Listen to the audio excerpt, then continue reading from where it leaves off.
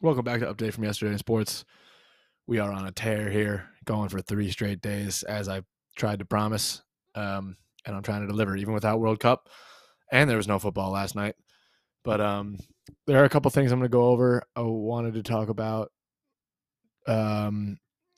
just some big news that actually came out today regarding Washington Commanders, Redskins football team owner Dan Snyder. I think most people know the guy is a weasel, natural born weasel, but it was determined today. So there's a well written article on ESPN this morning regarding him and his whole saga on the Commanders about basically just all the Weasley things that he has done. I'll go over a couple, and it's a lot of it was news to me. I read through the whole article today, and I'm going to try and summarize it here for you guys, so you don't have to read. It's a long ass article, so no need for you to spend 30 minutes reading it. I'll just spit it back up right now. So it is confirmed by the courts that Dan Snyder permitted and participated in the team's longtime toxic work culture, and even obstructed a 14-month congressional inquiry by dodging subpoena, working to dissuade and intimidate witnesses from cooperating, and claiming more than 100 times in testimony that he could not recall answers to basic questions. I'll go over those a little bit later, but this guy basically did everything he could to try and get away with this skeezy, sleazy shit that he's been doing, which essentially is that he is running an organization that is uncomfortable for the rest of his employees, and he's putting the blame on his ex-general manager, Bruce Allen, who basically, so he's no longer with the team, but they try to shift a lot of blame on him, understandably so, because he's not on the team anymore, so they can then claim themselves as scot-free. But it's just not the case. And it's pretty clear to tell. There's lots of stuff to unpack here, so I'm trying to kind of get a good timeline for you. If I actually got some listenership, I would spend the time. Well, you know what? It goes both ways. If I did spend the time, maybe I'd get some more listenership. But as I was saying, if I did have some more listenership, I'd probably create a pretty concise timeline and really be able to put this in a clear image for you guys. But what I'm trying to convey is that Dan Snyder is a scumbag, and so is the NFL. So that's what I'll get into next. The NFL basically was knowledgeable about all the stuff that was happening, and they were interfering with the investigators' investigation on this case by blocking investigators and not demanding that the football team, but that the Commanders go ahead and open up all their files and all the things that the investigators would need to find this man guilty. So going back to the guy Bruce Allen, Dan Snyder hired FBI investigators himself to actually follow around Allen and his family. At one point, Allen even saw a car with his engine idling outside of his house and went out to talk to the guy, and the investigator said, "Yep, I am here to follow you, sent by the Washington football team." Ridiculous. I don't know why the investigator would say that. I don't know if that's like something that he has to do, but he did. And so it became apparent that Snyder was trying to get dirt on his former employee so he could slander him even more and make himself look like not so bad of a person. Meanwhile, Snyder also wanted to follow around Goodell and other NFL executives so he could get dirt on them, so he, again, could make himself not look so bad and have some ammo in case people came after him. That was actually a headline a few weeks, maybe months ago.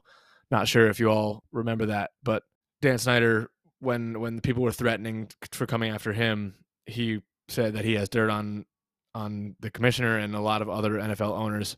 So he said, basically, bring it on, and we can start this nuclear warfare of gossip. And yeah, the last thing I'll relay. I mean, like I said, basically the whole message of this is that Snyder is a dirtbag. He'll do whatever it takes to clear his name, but really, him doing these things is actually working against him now that it's being figured out, and that he's basically been found guilty for tampering and with federal investigations. When Snyder was asked in court about team executives asking employees to take unauthorized videos of naked cheerleaders, Snyder's would just say, I can't recall. He didn't say no, so that means it probably did happen, but he can't say yes because that would be, he would be hurting himself. So he didn't say no. He said, I can't recall. So he was he wasn't exactly lying under oath, which is complete bullshit. Classic weasel move. It's claimed in this article that more than 100 times under oath, he could not recall or was unaware of basic duties that an owner of a football team has to undergo. So he's really just trying to dodge these bullets. I don't know what he thinks is going to happen. I mean, truth is finally starting to come to light on this weasel. We'll see what the future holds. Hopefully this team is no longer his soon, and hopefully he is like in jail or something relatively soon. Yeah, the Raiders win this game. They are 1.5 games outside the playoffs, with the Jets being the team in front of them. They'll still be behind the Pats, Chargers, and Jets, but those are 3 teams in my eyes that they can overcome. And I believe they don't play the Chargers again. They just beat them, but that was a huge win for them. If they had lost that game, season over. But because they have won that game, it's still alive for the Raiders. So I'll give the Raiders a decent chance of claiming the 7th seed in the playoffs. The rest of the AFC looks pretty locked up. Bills, the 1 seed, Chiefs 2, Ravens 3, which I think the Bengals will take, but Ravens will still make the playoffs in the wild card. Titans are the only team that could possibly win that dog shit AFC South. And then Dolphins look like they're a pretty secure bet at the 6th seed. So the 7 seed's up for grabs. Pats, I don't think are going to take it. Jets are a decent team. Let's see what kind of schedule they got coming up left, though. Bills, probably a loss. Lions look kind of good. That could be a loss as well. And they finish with Jags, Seahawks, Dolphins. So you know what? I actually don't like the Jets to make the playoffs. And let's see who the Raiders got. They got Rams, Patriots, Steelers. Those could be 3 wins. If they win those 3 games, they go to 8-7. But then they have the Niners and the Chiefs. So they might finish 8-9, 9-8 if they can take one of those 2 games against those 2 opponents. So then who else do you like to go? Maybe the Browns? The Browns with Deshaun Watson. Nobody's going to want to see him in the playoffs, especially the NFL. Their schedule is a little bit tougher. They got Bengals, Ravens. Maybe they take one of those games, so they go to 6-8. Then they beat the Saints 7-8, beat the Commanders 8-8, beat the Steelers 9-8. That could be good enough to get in. They just have to win one of those next 2 upcoming games.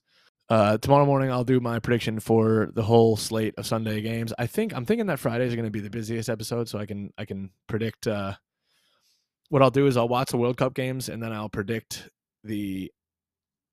I'll recap the World Cup games and then predict the NFL games for the Sunday slate. So, all right, well, this was a bit of a bounce around kind of podcast, but I will wrap it up right now and see you guys tomorrow. If there's even one listener, thanks for listening, especially if you got this far.